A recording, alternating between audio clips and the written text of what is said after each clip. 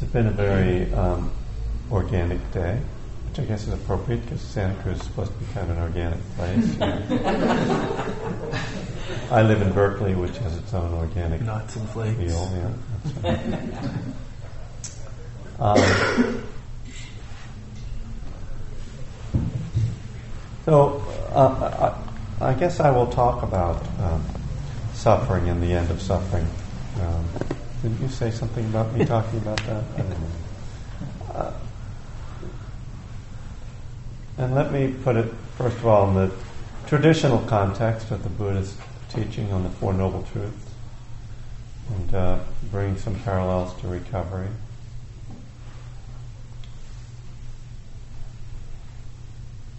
I've always found it very interesting that the Buddha started his teachings by talking about suffering. It's first of all, you can tell he wasn't really into marketing, because if you want to sell the thing, you don't start out by telling people about their suffering. You tell them about how you're going to bring them enlightenment and everything's going to be great. So he clearly wasn't interested in playing people. What he was interested in was really making clear what's true.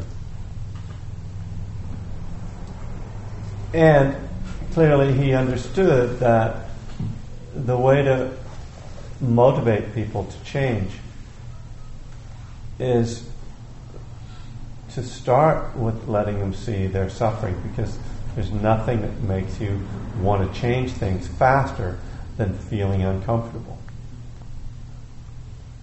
So the first noble truth is the truth of suffering, and he talked about all the ways that we are uncomfortable and all the ways we suffer, from the sort of inevitability of sickness, old age, and death, to having what we don't want and not having what we do want.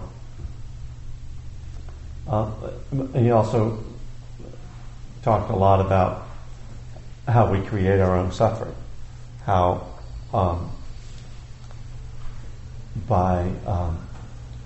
it's not so much the inevitable discomfort of life that he was trying to deal with, but rather the way we reacted to that by trying to change it, by struggling with it, by trying to push it away, or trying to grasp onto more pleasure.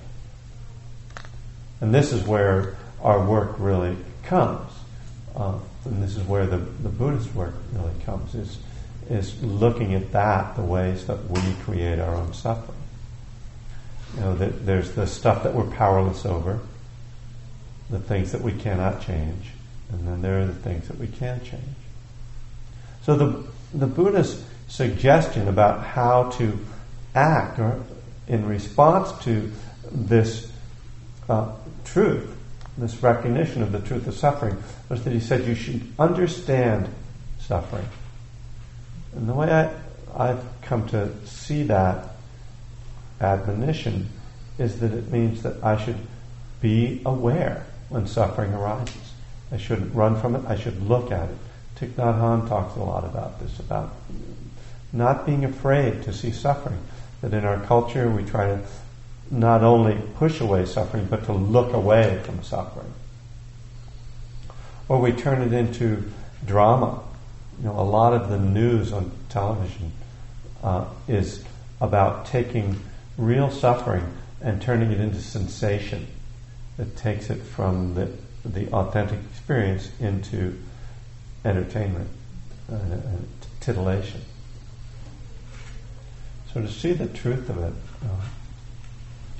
and that if we see the truth of our suffering clearly, we will be motivated. This is what I call, in this second book, the higher power of suffering. We don't think of suffering ordinarily as one of our higher powers. I'm going to turn my will and my life over to the care of suffering. Doesn't sound good. But if we see, as I talked about earlier, how suffering actually is such a motivation for change, is such an indication, it's information. I'm clinging to something. What am I creating here? What's my responsibility in the role of creating this? Then it becomes this power that, because it's there, going to keep arising. And how am I going to respond to that skillfully? How am I going to turn this difficulty into something positive? Well, I can try to fix it or make it go away, but what I really want to know is, what is the information? This is why I think that people in recovery have a certain advantage, a certain leg up from the person who comes to Buddhism with more of an abstract idea about suffering. When we have experienced the truth. If you are sober, particularly, you have experienced the truth of suffering and the truth of the cause of suffering, and you see that, and you see how that works, and you've actually experienced then the end of suffering, at least in that realm.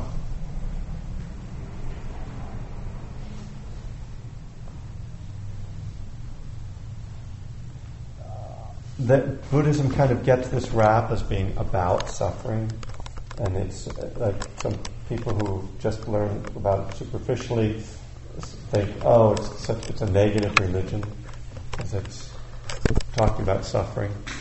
I don't think Buddhism is a negative or a positive religion. I think it's a realistic religion, which is pretty unusual in itself, I would say. But probably one of the reasons some people don't consider it to be a religion because it's too realistic. But the third noble truth then is the truth that suffering can end, that there's a possibility of freedom. And again, this is what we see when we let go. And another way that the third noble truth is characterized is letting go will lead to freedom if I let go. So it's a logical response to the second noble truth. I see that the cause of suffering is clinging. Obviously, the way to end suffering is to let go. And this is, I like to draw the parallel with the second step, the step that says we came to believe that a power greater than ourselves could restore us to sanity. That the third noble truth and the second step are about hope. There's the possibility of freedom. Vital step. It's just as with the noble truths, when we look at suffering, we can start to despair a bit. And people doing that first exercise, those two exercises, one about suffering and one about joy, there was a kind of relief from some people to get onto the joy.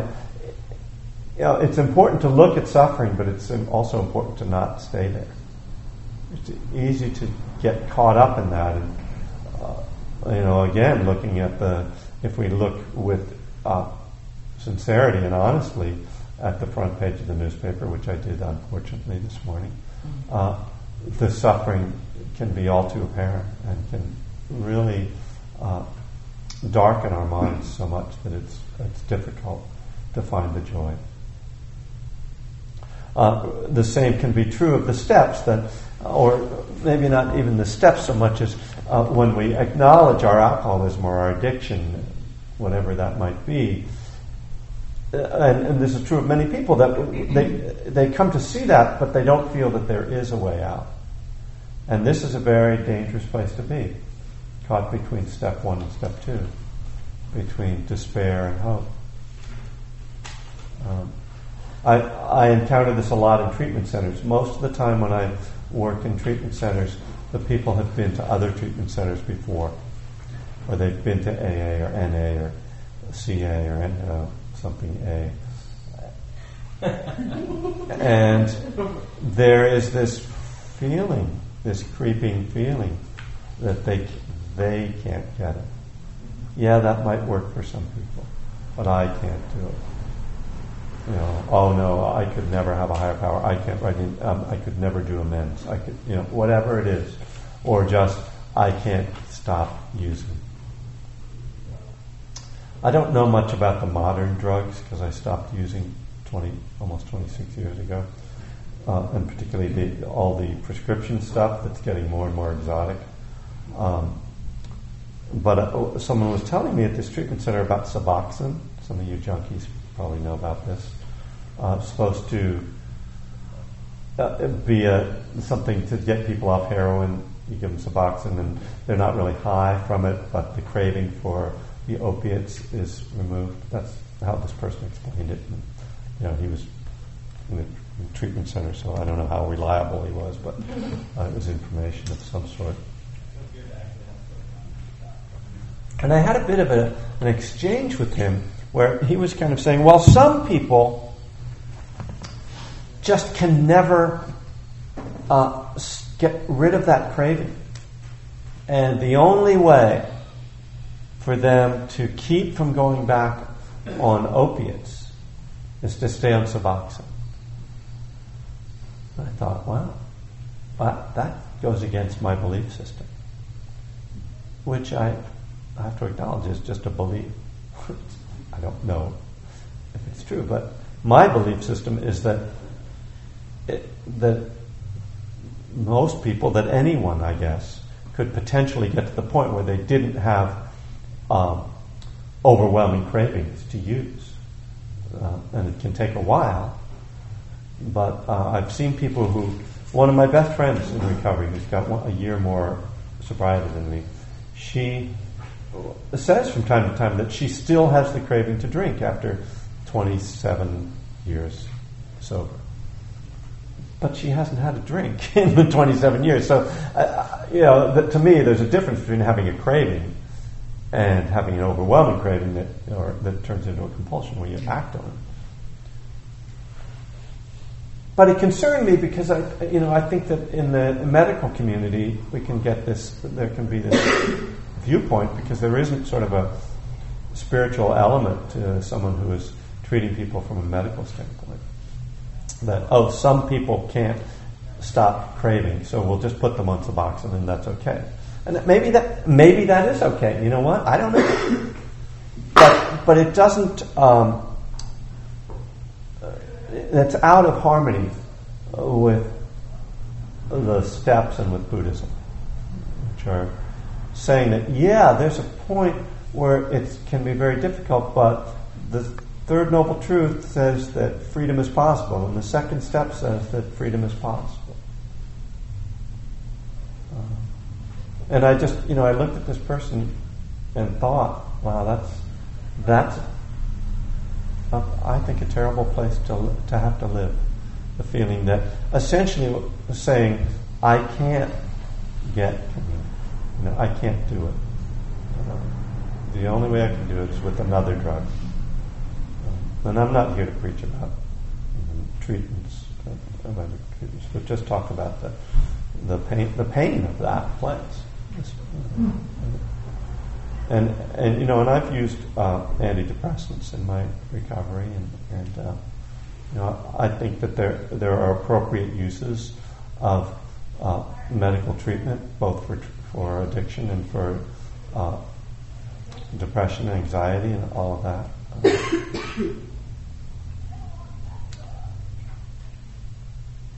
Wow. Okay, the fourth noble truth, before I get too wrapped up in that story. So the fourth noble truth is the way to the end of suffering. And like the steps, it's a comprehensive program. It doesn't say, just be mindful and you'll be okay. Any more than the steps say, just stop drinking and using and you'll be okay. No, I mean, the Eightfold Path involves a complete lifestyle change. Livelihood, speech, the precepts, right action, all of that is just the way we live in the world. Step 12 says we practice these principles in all our affairs. It doesn't say just when we go to meetings or just when we're dealing with drugs and alcohol. All our affairs. This is a complete change of lifestyle. And of course that's one of the things that people resist when they come into recovery. And I certainly resisted it when I came to Buddhism. I didn't resist it, I just ignored it. The fifth precept, not to drink and use, not to use intoxicants. And a lot of the teachers would say, don't use intoxicants to the point of harmfulness or intoxication. I was like, okay, well, I'll just stay mindful when I'm getting stoned. Easy. In fact, when you're getting drunk, I find you have to be extra mindful just to kind of keep from falling over. When you're driving, remember that when you're like really low, and you're like, whoa, man, whoa. I gotta watch. Whoa, which one is the line, and which one was the, So, yeah, that worked for me. I think that was a corruption of the teachings. And people, particularly when I see young people who are coming into recovery, really tough when your whole social life is wrapped up with people in a scene, a party scene. I often, just whenever I hear that phrase, to partying, like it sounds like you were just having this great time dancing and playing, kind of. Is that what anybody was really doing when they were getting loaded?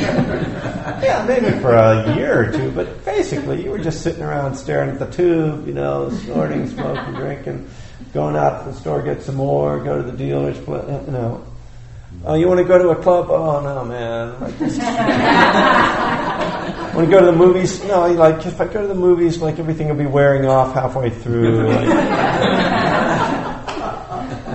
Maybe if I eat some hash before the movie, that'll keep me high. It wasn't partying. So this lifestyle change, it's really demanding. The idea, the teachings on mindfulness are really not, sit down and be mindful and follow your breath. And that's just practice for the mindfulness practice, which is life. And that's such a challenge. But if we're looking for freedom, freedom comes in each moment. And the way freedom comes in each moment is when we let go. And the way we let go is when we are awake to the ways that suffering is arising in this moment. And then we see it and change. We let go in that moment by seeing it. And that takes us back to the first noble truth, being mindful of the suffering. If we aren't mindful of suffering, we can suffer and suffer and suffer, and it doesn't lead to any spiritual awakening. But if we bring mindfulness to our suffering, then it gives the possibility of ending suffering. So I thought I would talk a little bit about one of the processes for cultivating joy. James Barrows has his book, Awakening Joy, and he has a whole workshop that's incredibly popular. And he started out doing that work some years ago when his wife gave him a book, I think for Christmas, about 15 years ago, called How We Choose to Be Happy. And at that time I was going to James's sitting group regularly, and he showed up with this book and some of the teachings from it. And my first thought was, oh God, here we go. How we choose to be happy. Because, first of all, I want to say that it's not my fault. Whatever it is. It's not my fault. So don't tell me, I can choose to be happy. It's not my, it's everybody else's fault that I'm unhappy. So I can't make that choice. And second of all, it just sounded so wimpy, because I knew that suffering and addiction and writing inventory and stuff like that, that was my work. I needed to really get in. But if I'm honest with myself, if I really look at the process, if I look at the recovery program, that there's something in there about being happy, joyous, and free, and that there's something in there about serenity, and that in Buddhism there's something in there about freedom, something in there about joy. The 7 factors of enlightenment include tranquility and joy, rapture. And it was clear to me that this was, a weak part of my own program and my way of approaching the world was my relationship to happiness. Because, as I mentioned before, I used to say, I'm always depressed. And not only was that a statement about who I was, but it was really identifying with and almost reveling in and thinking, there's a way in which that negative viewpoint is something that makes us, we use it as a way of setting ourselves above others. If you were as smart as me, you'd be depressed too. It's just because you're shallow that you're so happy. You don't have the soulfulness that I have. I play the blues, None of that ABBA stuff, right? Which is actually, speaking of joyful, that's really, you ever get into an ABBA mood, man, that stuff will lift you right up. You can just let go, but anyway.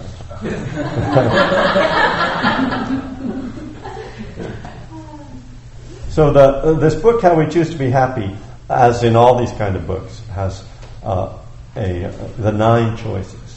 Again, I'm not counting up the 9 choices. We've got the 5 ways to do this. But once I let go of that stuff and got into the process, I found that there was a lot of value in it.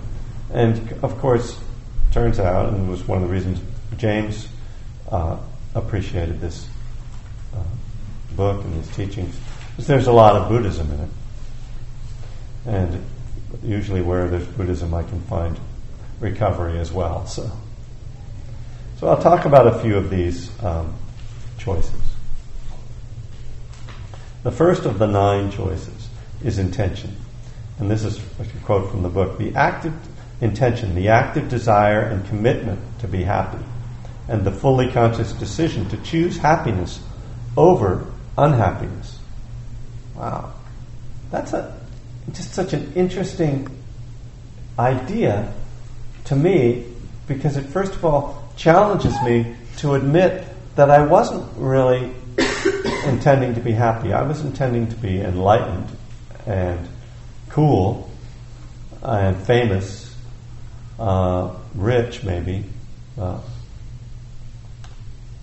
creative, a lot of things,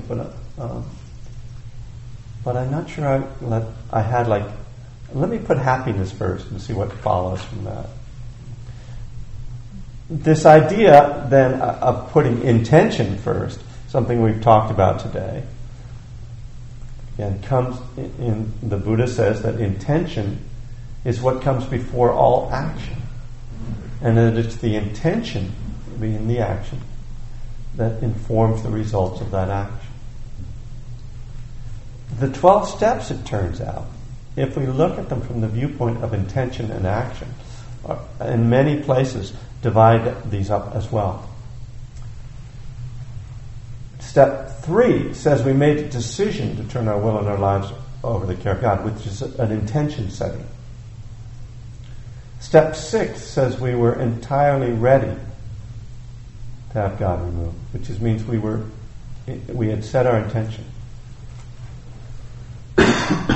Step 8 says we made a list of those we had harmed and became willing to make amends to them.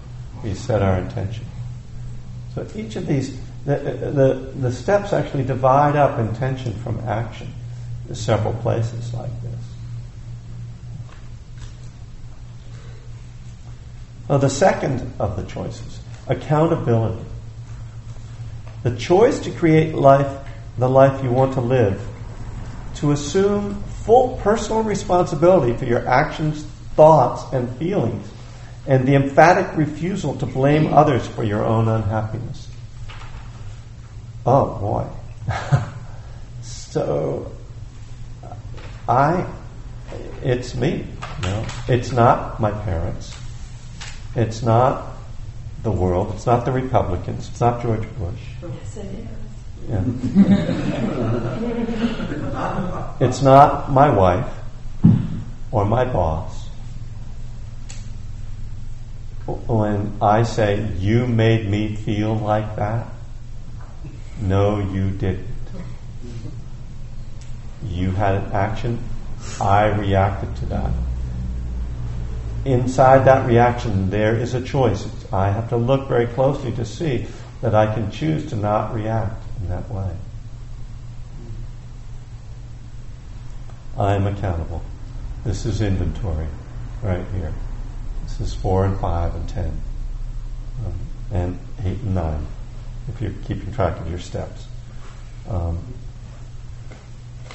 To look at that. If you are the good news in this is that you are not dependent on others to bring your happiness. Because if you are, you're sitting around all the time waiting down, hoping that they're going to do the right thing. And if they don't, you're screwed, right? Or, you've been given something by your upbringing or that you can't get rid of. It's just this burden you have to carry through your life. You have no choice. But if you have a choice, if you can actually stop and say, look within and see, how am I causing myself suffering? How am I causing myself unhappiness? What can I do to make myself happier? That is freedom there. Now, it's real important that we make clear that when we're talking about happiness here, we're not talking about pleasure, and we're not talking about a continuous state of bliss. They actually define happiness somewhere, which I think I actually use this in my new book, but they talk about it as this, not as a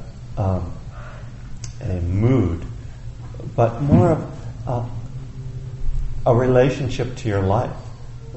That your life is, there's a sense of integration in your life, of wholeness, a sense of it works, that things are as they. There's a harmony in there. A few years ago, when I was really struggling with a period of depression, I remember saying at a certain point, I'm depressed, but I'm not unhappy. And I was able to distinguish the fact that there was this emotional state, which was there was a strong biological element to it, chemical element, which is one of the reasons I took antidepressants, because I really felt that there was this energy in my body, a chemical or biological, that I couldn't do much about. But I wasn't depressed about my life. My life, I liked the way my life was. It happened that there were these feelings that I couldn't really, I wasn't able to work with because they lasted for a long period of time. That was what made me feel like, okay, every strategy I'm working with it didn't solve them. I may be contradicting myself a little bit here, so forgive me if I seem that there's some paradox in what I'm saying, but that's kind of life. It's paradoxical. But nonetheless, to how we define happiness is very important too. And each of us gets to define it for ourselves. We don't even have to call it happiness. We can call it contentment or peace. It can be joy. It can be bliss. It can take many forms. Okay, the third choice. This one I really like. Identification. The ongoing process of looking deeply within yourself to assess what makes you uniquely happy, apart from what you're told by others should make you happy. Again, this is part of what the exercise that Jason was doing with you. What makes you happy? And if you don't think it's cool, but it makes you happy, ask yourself, is it more important to look good or to be happy? When I did this exercise with James, I took his Awakening Joy course several years ago. One of the things that showed up on my list is golf.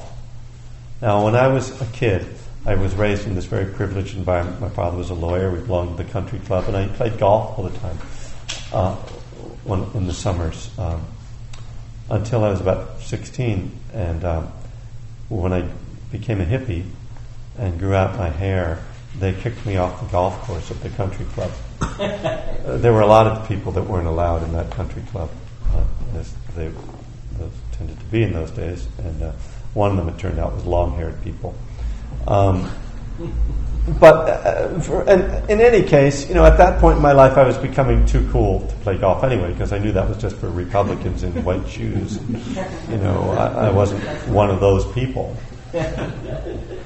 And it was easy for me to just go, golf, screw that. But sometime later in life, middle age set in, and, there's something about kind of going back to, who was I? What do I really like to do? And I realized I really had this craving to play golf, and started playing a little bit, and then finally last year I got some clubs, and now I have tendonitis in my elbow from playing too much golf, which is just karma. I don't know. But it embarrasses me a little bit that I play golf, because I still associate, even, if you go to the public course in Berkeley, it's not a bunch of Republicans. In fact, I wound up playing with people I don't know. And one guy I was playing with, I swear, was like a yoga teacher, the way he played. So, and even his clothes, he was like wearing yoga clothes. But I do have this thing of like, people are going to, think, you're supposed to be this hip, slick, and cool Buddhist teacher, and you're a guitar player, and that's cool, but golf? Oh, man. But, I just have this joy around it, and I just decided, hey, I like it. So it's fun. This is a good exercise to do. Try it if you want tonight or now, if you're bored with listening to me. Make a list of everything, and you can start with chocolate. You know what I mean? I mean, it can be anything. My list includes going on retreats, and going to baseball games with my daughter, and watching TV with my wife, and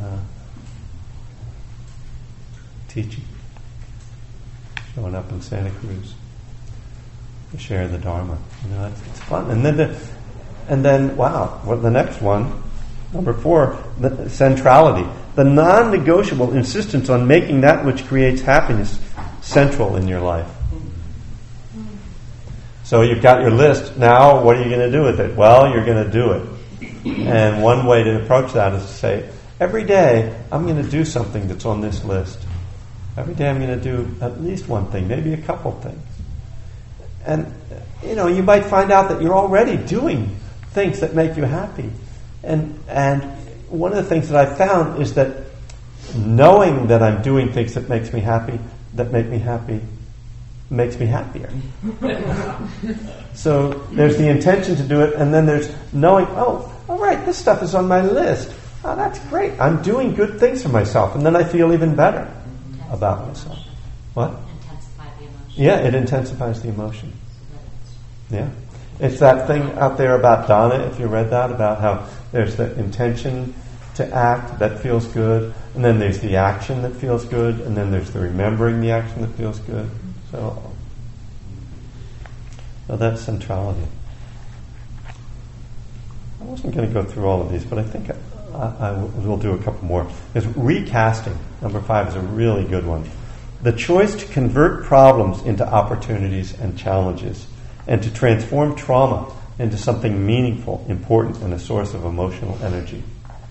This is what the Big Book talked about that in the promises. We will not regret the past nor wish to shut the door on it. We will come to see how our experience can benefit others. Recasting, taking, what can I learn from this experience? What am I learning from this experience? How can I take this experience and use it in a positive way? How can I respond to suffering in a positive way? How can I use that? That completely changes. Because if we take our difficulties in our life as burdens, as, that's more, and then this, and then this, and then my dog died. Life becomes one insult after another. Certainly, if you're aging, I don't know if anybody here is aging, but it's one loss after another. Now my elbow. Now, oh God, what about my back, my knees? That's why you think I'm sitting in a chair. I don't think it looks cool. I'd much rather be looking cool, like on a cushion, but my knees won't allow it anymore. So I found out the advantage of sitting in a chair is that my knees don't hurt. So even though for a while I was really embarrassed to teach in a chair, and then I would go on retreat and think, I'm not really meditating because I'm sitting in a chair. I found that I could sit for longer periods of time. Wow, opportunity out of difficulty. Recasting, critical. Right? Otherwise, life is going to be really tough. This is one of the ways these guys who wrote this book interviewed these people who tended to be happy people, who really were identified themselves, and that people who knew them identified them as being unusually happy. And one of the important things they found was that they always were able to make something positive out of their challenges in life. The opposite of what I like to say, that I can turn lemonade into lemons. So I tend to reverse the whole. That's a joke, but anyway. You know how they say you make lemonade out of... What did I say? You make lemon out of lemons. Lemonade out of lemons. Well, I make lemons out of lemonade. So I reverse the process. I can turn something positive into something negative. Okay, never mind. I'll work on it. It was probably the delivery.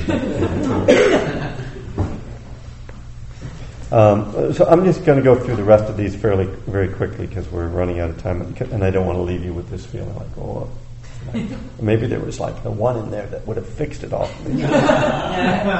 So number 6 is options, the decision to approach life by creating multiple scenarios, to be open to new possibilities, and to adopt a flexible approach to life's journey. Mm-hmm. I don't know if you ever had the feeling like, I've got to get high. I've got to get high every day. Addiction is a very inflexible lifestyle. 7 is appreciation. The choice to appreciate deeply your life and the people in it, and to stay in the present by turning each experience into something precious. Mindfulness, mudita, sympathetic joy. 8, giving. The choice to share yourself with friends and community, and to give to the world at large without the expectation of a return. Obviously a Buddhist teaching of dana.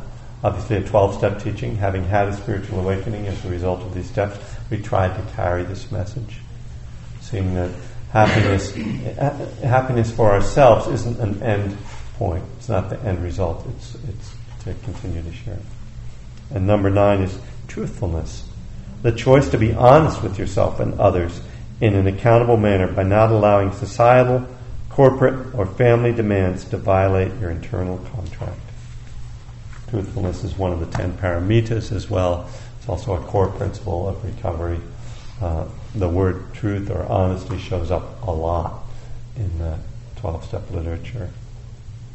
And mindfulness itself, one of the ways I kind of like to define it is as a kind of truthfulness about what is happening right now. So this is, there are many other things we could talk about in terms of happiness, but one of the things that we discovered is that just by thinking about happiness, just by talking about it tends to arise. Unless we're in that really aversive place. It's like, I don't want to hear about that crap. I can relate to that. It's understandable. And sometimes we're not in an emotional place that's ready for that. Maybe something's going on that's just not going to allow that. So it's not like a cure. Oh, just let me talk about happiness and then I'll feel good. But it is interesting how, again, it's the inclining the mind.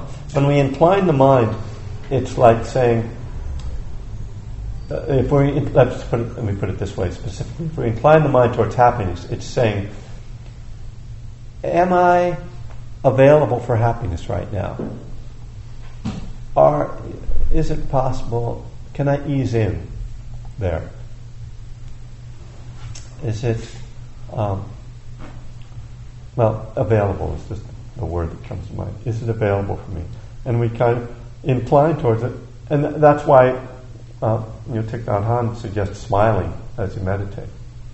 You turn up the corners of your mouth and you'll see sometimes you'll find that a neutral mind state will go positive just by doing that, in the same way that inclining towards joy. Oh, and you'll uplift. There will be times when you go, it ain't there. And that's okay. That's just information. Oh, that's where I'm at. Okay, that's okay. It's okay. You don't.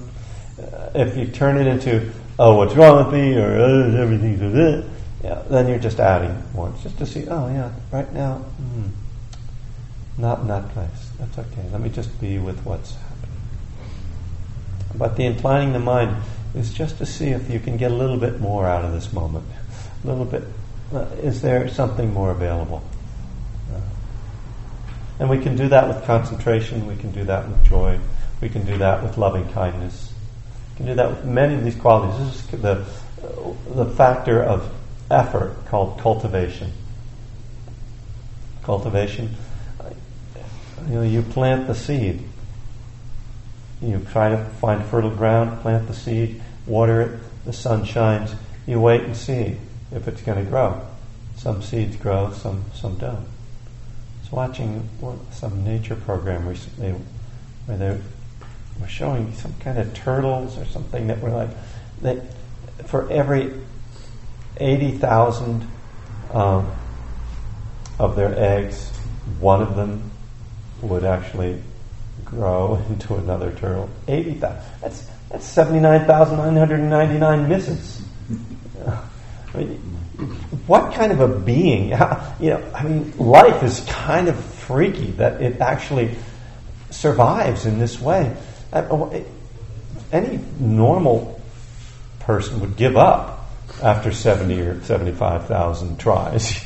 What made life decide that it would keep trying, and then after 79,999, one of them made it? All right! Yay! There's another turtle. The other 79,999, by the way, were feeding these birds that live off that. Did you see that? I don't know what that was, but so it was bringing joy and life to the birds.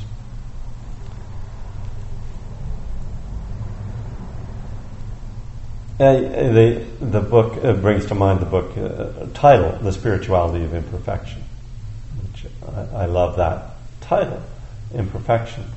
We find spirituality in imperfection. And the first page of that book starts out by talking about baseball, one of my favorite topics, besides golf. See that guy who got the 16 on the par 4 course the other day? A golfer, a professional golfer. He got 16 on one hole, on par 4. Is that good or bad? It's very bad.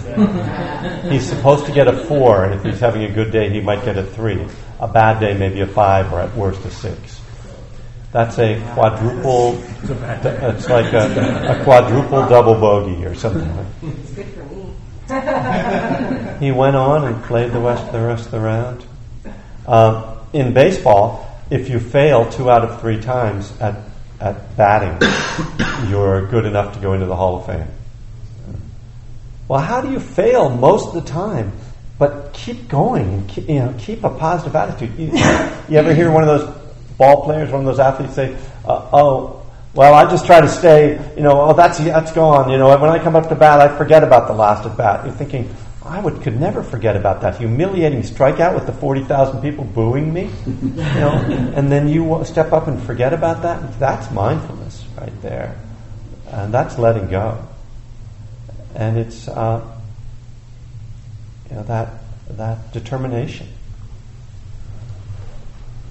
and it's also taking these elements.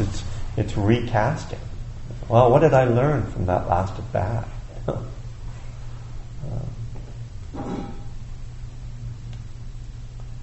I don't know how those last observations came from the rest of this talk, but I often don't know how I get where I am. That's why I need the Google Maps. But just to say that this process of recovery and the process of the Four Noble Truths are offering us these contemplations. They're offering us ways of seeing the world that will shift us out of our self-centered view, that will shift us out of our normal way of taking things between good and bad, success and failure, and that there are many ways, different ways to view the world, and that happiness and freedom largely come out of this engagement with really asking these questions. Is happiness really getting what I want? This is something someone told me recently that Ajahn Chah, who was Jack Kornfield's teacher, said to him at one point, "You think that freedom is getting what you want." Wow. Freedom isn't getting what I want. Okay, that's a good starting point for a contemplation right there. What is freedom if it isn't getting what I want? And then there's the Sheryl Crow, the cliche that she has in that song. It's not having what you want, it's wanting what you have. I think that we say that around 12-step meetings too. Well, on that cliched note, let's. I think we can move into our final closing. So, should we do some loving kindness and dedication?